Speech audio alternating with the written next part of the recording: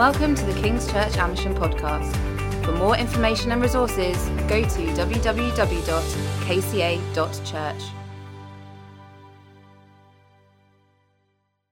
Members to attend should you like to. I'm not asking you to come. It won't be very exciting. It's very brief. It's just about reappointing trustees and looking at accounts. So, I'm not promising you entertainment, but there's always 2 or 3 who like to come. If you'd like to, you can do that if you're a church member in 2 weeks' time. Right, we're continuing in Joshua this morning. We've got 2 left this week, and Paul next week will conclude the service. And I said 2 weeks ago we were going to look at covenant and what it means. I said covenant meant a binding relationship of unbreakable faithfulness. And you see the term covenant nowadays most usually in lease agreements. You have a landlord and a tenant, and they covenant with each other. They promise to do certain things, and those are written in the agreement. That's covenant. And if you make covenant, you keep it at all costs. And we saw last week, no we didn't, 2 weeks ago, what happened at Ai when they broke covenant and disaster came. And then Joshua sorted out the problem after that. And we're in Joshua chapter 8, and they have attacked Ai again where they met disaster 2 weeks ago, and they have conquered Ai. And now we join the text, verse 30 of chapter 8. This is our text today. Let's read together. Joshua then built on Mount Ebal an altar to the Lord, the God of Israel, as Moses, the servant of the Lord, had commanded the Israelites. He built it according to what is written in the book of the law of Moses, an altar of uncut stones on which no iron tool had been used. On it, they offered to the Lord burnt offerings and sacrificed fellowship offerings. And there, in the presence of the Israelites, Joshua wrote on stones a copy of the law of Moses. All the Israelites, with their elders, officials, and judges, were standing on both sides of the Ark of the Covenant of the Lord, facing the Levitical priest who carried it. Both the foreigners living among them and the native-born were there. And half of the people stood in front of Mount Gerizim and half of them in front of Mount Ebal, as Moses, the servant of the Lord, had formerly commanded when he gave instructions to bless the people of Israel. And afterwards Joshua read all the words of the law, the blessings and the curses, just as it is written in the book of the law. There was not a word of all that Moses had commanded that Joshua did not read to the whole assembly of Israel, including the women and children and the foreigners who lived among them. Now, it's not stated in the text itself, but the NIV and the ESV, for example, they both have a subheading above this section, which you saw up there, the covenant renewed at Mount Ebal, because that's what's going on here. They're renewing covenant. And if you were a Jewish reader, you'd immediately understand what's happening, because there are 4 or 5 references in these few verses. It says, as Moses had commanded, or as is written in the book of the law. And if you've grown up with this stuff, you know exactly what he's talking about, but we might not know quite so well. So we have to go back to Deuteronomy, the book before this, where Moses twice instructs exactly what is happening here in Joshua 8. On these 2 mountains, Gerizim and Ebal, it's in Deuteronomy 11, and then more fully in chapter 27. When you have crossed the Jordan into the land the Lord your God is giving you, Moses says, firstly, set up stones on Mount Ebal. Don't use any iron tool on them. Build an altar with the stones. Sacrifice burnt offerings, fellowship offerings. And he says, coat the stones with plaster so you can write on them all the words of the law. That's the first thing. And the second thing, Moses says to them, you've now become the people of the Lord your God. So when you have crossed the Jordan, he says half of the 12 tribes of Israel are to stand on Mount Gerizim to bless the people. And he names those tribes. And the other half are to stand on Mount Ebal to pronounce curses. So they listen to each other in turn from across the valley between these 2 mountains. And then the priests together recite in a loud voice a list of curses. Cursed is a man who makes an idol, or who dishonors his father and mother, or cheats his neighbor. And all the people call out each time in reply, Amen. So everything Joshua does in chapter 8 here is as Moses has commanded. When you've crossed the Jordan, do these things. And although, as Moses had commanded, there are blessings for obedience and curses for disobedience, just as it says in verse 34, nevertheless, it also says just before that in verse 33, these instructions that Moses had given were to bless the people of Israel. This is to be done for their good. Both the promises of blessing for obedience and the warnings of curses for disobedience, both are to be shouted out loud for their good, so that they will know this is covenant, so that it couldn't be clearer, so they can choose blessings rather than curses, so that they who, as Moses has just reminded them, are his people, can choose to obey the Lord their God and to be blessed as a result. And I just want to step back a bit and think about two things that are going on here that are very significant. Firstly, the timing of what they're just doing. See, they've crossed the Jordan, hooray! They've seen Jericho fall, hooray! They're both things that could only happen, these miracles, because God's with them. And then they're humiliated at Ai when they disobeyed God and broke covenant, disaster. And then they deal with it, and then they conquer Ai because God was with them once more. I've delivered Ai into your hands, he says. Hooray! You see, you could plot a graph, couldn't you? Of total correlation between, on the one hand, God being with them or not, and on the other hand, glorious success or miserable defeat. You see, they've tried both, haven't they? And you wouldn't need to be an expert statistician to analyse the results. It's blindingly obvious. And so now, well, it's a bit like Spotify or Amazon Prime or Disney Plus, any number of online services you can sign up to. You get it free, don't you, when you sign up? For a month, that is. You get a free month and then you cancel in good time before you have to pay. That's how it works, isn't it? Except you forget, don't you? Who's done that? Who's forgotten? Yeah, lots of hands. That's what they mean. That's their intention, that they get you that way. Maybe I'm a cynic. But in theory, the free month is there so you can try out the service. See if you like it. Find out just how good it is before you commit. Then at the end of the free month, you'll be so pleased with it. Oh, yes, of course you want to continue and pay. Try before you buy. Well, it's a little bit like that here, if I can say so without being irreverent. It's as if God is saying to Israel, you've had your free month. You've tried it both ways. You've tried it with me. You've tried it without me. You've seen how it works. You've seen what it's like when it doesn't work. Now choose, Israel. It's time to commit.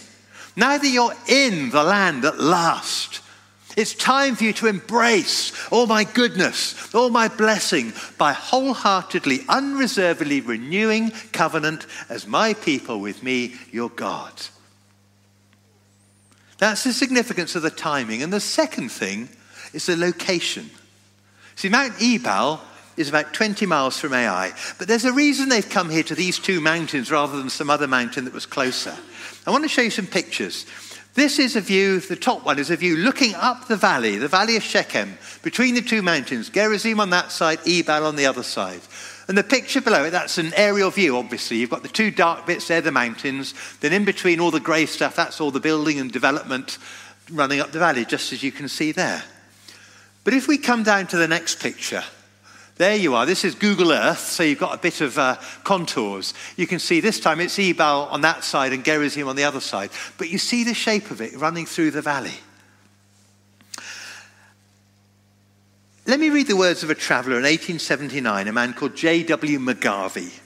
He writes, it's interesting to know the spot chosen by God for this reading of blessings and curses and the law, it's a vast natural amphitheatre in which the human voice can be heard to a surprising distance. There's a deep semicircular recess in the face of Mount Ebal and a corresponding one precisely opposite to it in Mount Gerizim. That's what you see there. He says, no man with his eyes open can ride along the valley without being struck by this remarkable formation. And then he and his companion, they did an experiment to confirm what many travellers had already said, that two men positioned on opposite slopes of the two mountains, a mile apart, they could be heard by each other and their words could be distinguished. And when you realise this, you start to appreciate just what a spine-tingling experience this must have been for the Israelites to take part in. You see, it's like big screen cinema. It's like Technicolor screen. It's like Dolby surround sound. Or IMAX or 4DX or Super Screen or whatever the latest technology is in the cinema. You see, God is giving them the biggest of the big pictures. It's like sensory overload. First 6 tribes boom out the blessings of God from Gerizim on one side. The other half bellow back the Amen. And then they bellow the curses and they shout back Amen. And the Levitical priests in the middle, They shout it out. They say amen to what the priests say. And the voices of the people and the priests echo around this natural echo chamber of sound. And the point of all this, God is saying, remember this day.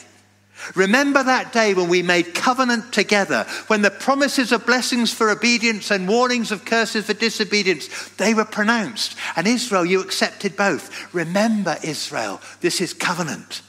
There's nothing more serious or important than this.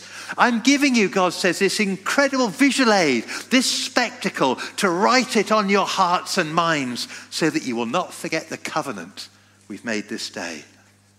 And God wants them to remember because he wants them to get it right so that he can bless them in every imaginable way. You read it in Deuteronomy 28. He says, you'll be blessed in the city, you'll be blessed in the country. The fruit of your womb will be blessed, the crops of your land, the young of your livestock, the calves of your herds, the lambs of your flocks, your basket, your kneading trough will be blessed. You'll be blessed when you come in, you'll be blessed when you go out. Blessings, blessings, blessings. It goes on and on in Deuteronomy 28.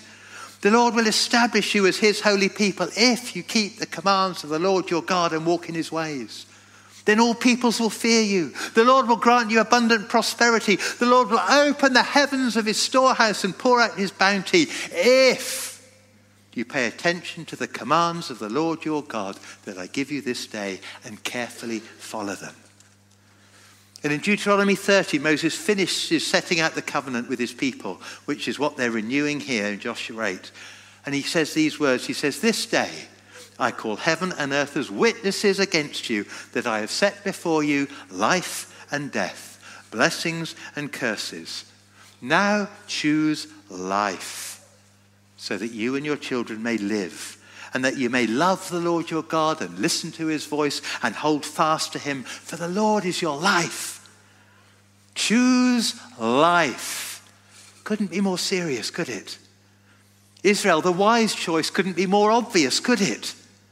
I plead with you, Israel, don't be a fool. Choose life. That's the heart of God.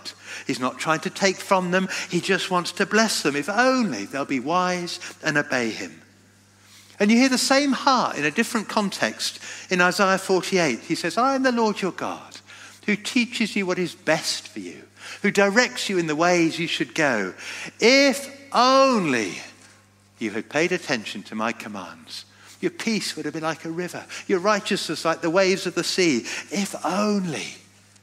Because when you break the covenant, you miss the blessing. It's that simple. I long to bless you, God says, but it's your choice. Jerusalem, Jerusalem, Jesus says to the Jews, Matthew 23, how often have I longed to gather your children together as a hen gathers her chicks under her wing, but you were not willing.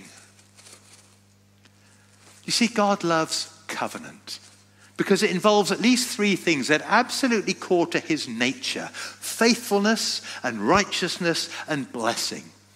You see, covenant is an expression, it's an extension of the heart of God. It's who he is. He will always, always, always be faithful.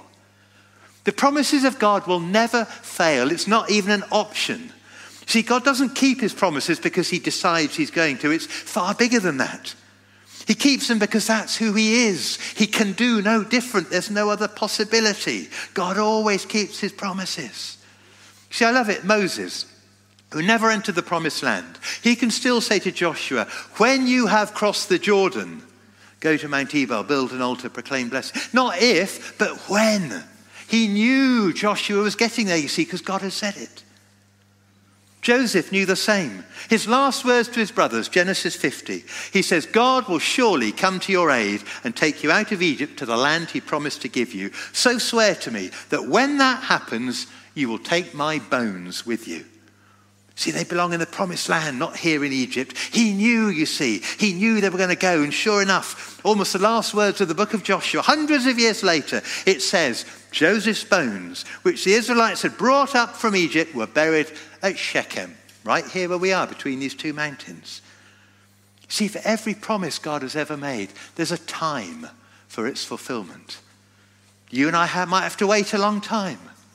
We might not understand what's going on while we are waiting. But never, ever doubt, if God has said it, It will happen because God is not a man that he should lie. And Joshua knew as well. The end of his life, Joshua 23, he says, now I'm about to go the way of all the earth. You know, with all your heart and soul, not one of all the good promises the Lord your God gave you, not one has failed. Every promise has been fulfilled. That's what he says. And if we take away just one thing from the book of Joshua, it could be that God will always be faithful to his promises, because he'll always be faithful to himself, to his own nature. The faithful God who keeps his covenant of love to 1,000 generations of those who love him and keep his commands. Deuteronomy 7:9. And right there in that verse, we see too the two other aspects that are central to God's covenant, central to his nature. As well as faithfulness, we see his righteousness and blessing, his desire to bless. You have to keep his commands because all of his commands are right. That's where righteousness lives, in his commands. And then that's when you receive his blessing. Because you see, this covenant is one of love. It's intended for your good. But if you break covenant, if you're unfaithful, you reject his righteous commands, then much as he desires to bless, he will not bless evil. Instead, there are the curses that are also promised in the covenant. They're right there alongside the blessings. Every time Moses speaks of them, either or, you choose. So that was 3,000 years ago. That was God's covenant with his people then, the Israelites. What does their covenant with God then have to do with me today? Well, simply, God is still seeking to establish his covenant today with every person on the planet. He reaches out his hand to every one of us with the offer of covenant. The same offer, that we should irrevocably commit ourselves to him, to be his people, so that he will be our God, that we will obey him, and that he will be with us and he will bless us. See, his heart hasn't changed one bit. Faithfulness, righteousness, blessing. His hand is outstretched. If you take it and make covenant with me, he says, I will surely make covenant with you. I'll always be faithful to you, and I require you to be faithful to me and to be righteous.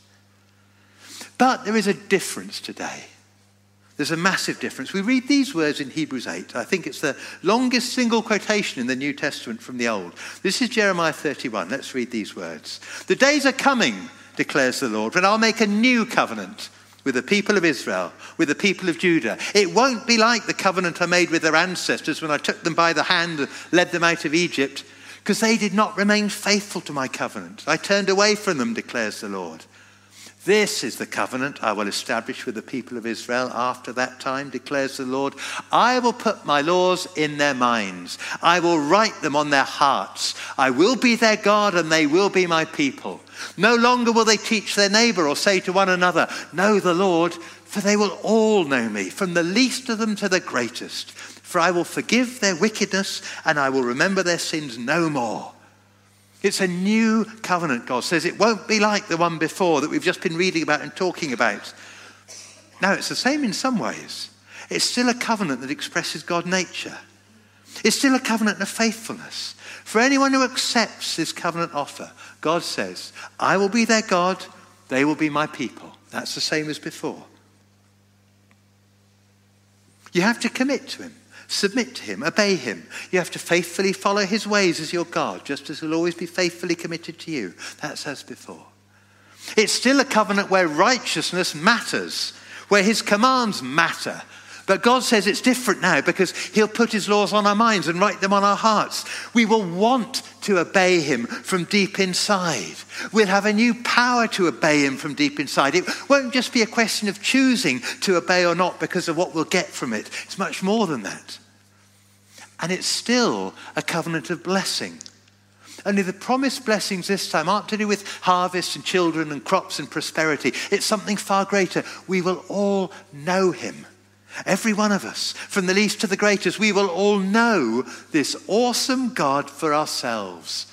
Not as someone unapproachably distant, but as a loving Father who is intimately close.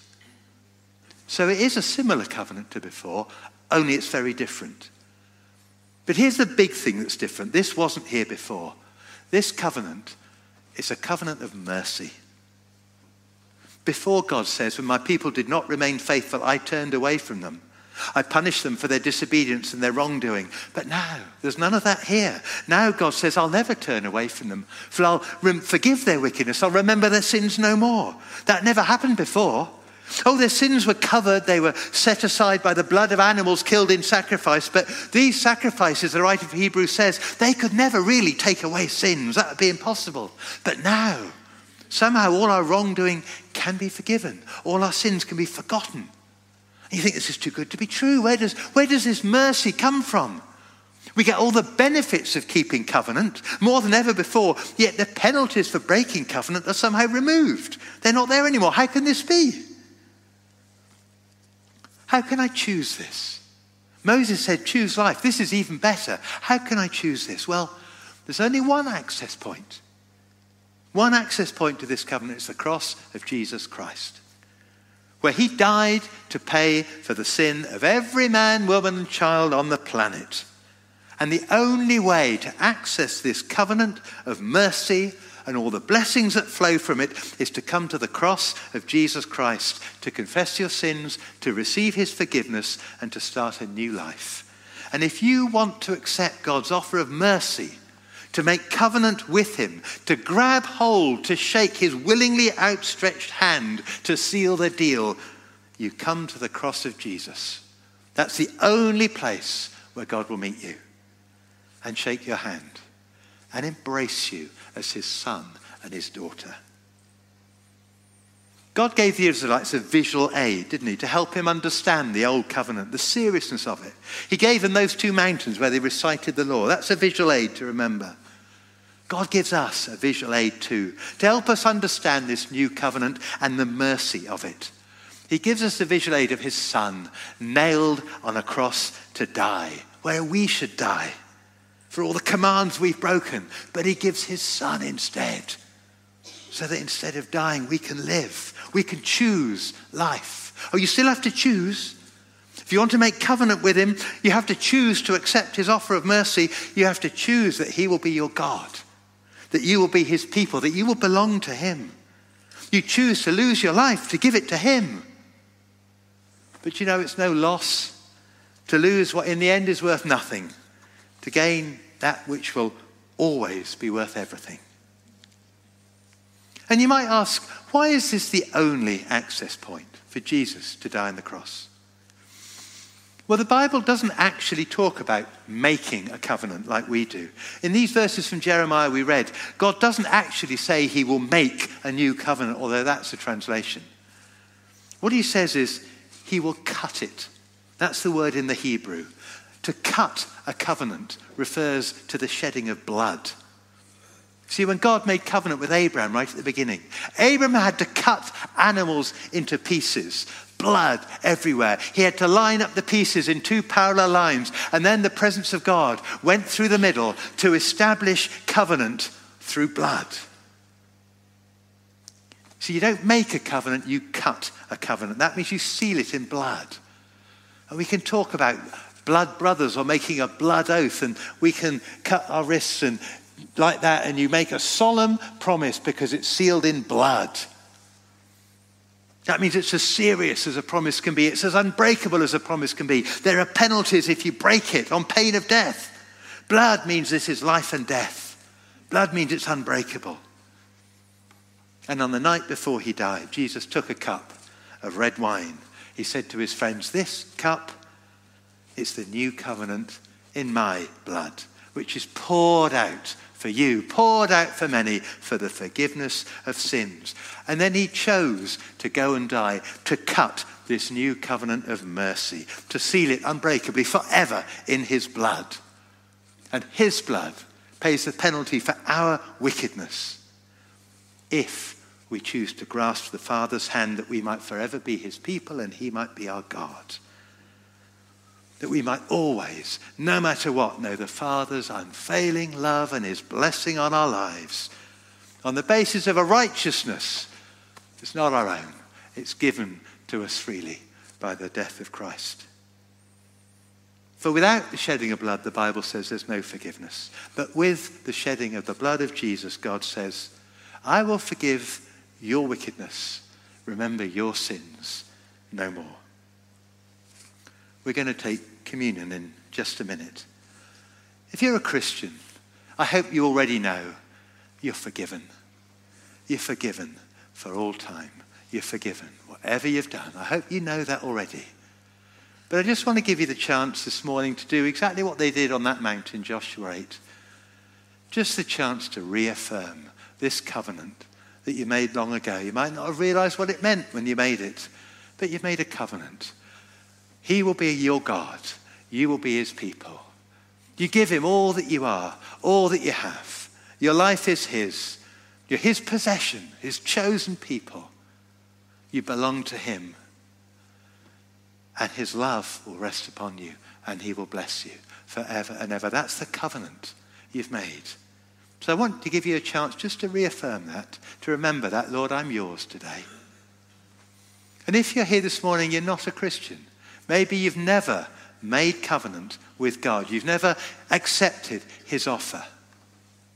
Well, I want to give you a chance to do that this morning. I want to give you a chance to choose life, to be wise. I'm going to pray in a moment. And if that's what you would like to do, then just as we pray, I invite you consciously, deliberately, in your heart, reach out to God and say, Lord, I want you to be my God. I want to belong to you. I want to know your hand of blessing on my life. I don't want to live my own way anymore. I come to you. Will you cut covenant with me today? And if you can pray that, then come up and take communion. But I invite you also, just talk to one of us afterwards. There'll be a prayer ministry team, and we can help you sort that out, what you've done. So let's just pray, shall we? Let's pray together before we take communion. Father, we thank you beyond measure for the richness of your mercy in the blood of Christ given for us. Thank you for listening. For further podcasts or information, go to www.kca.church.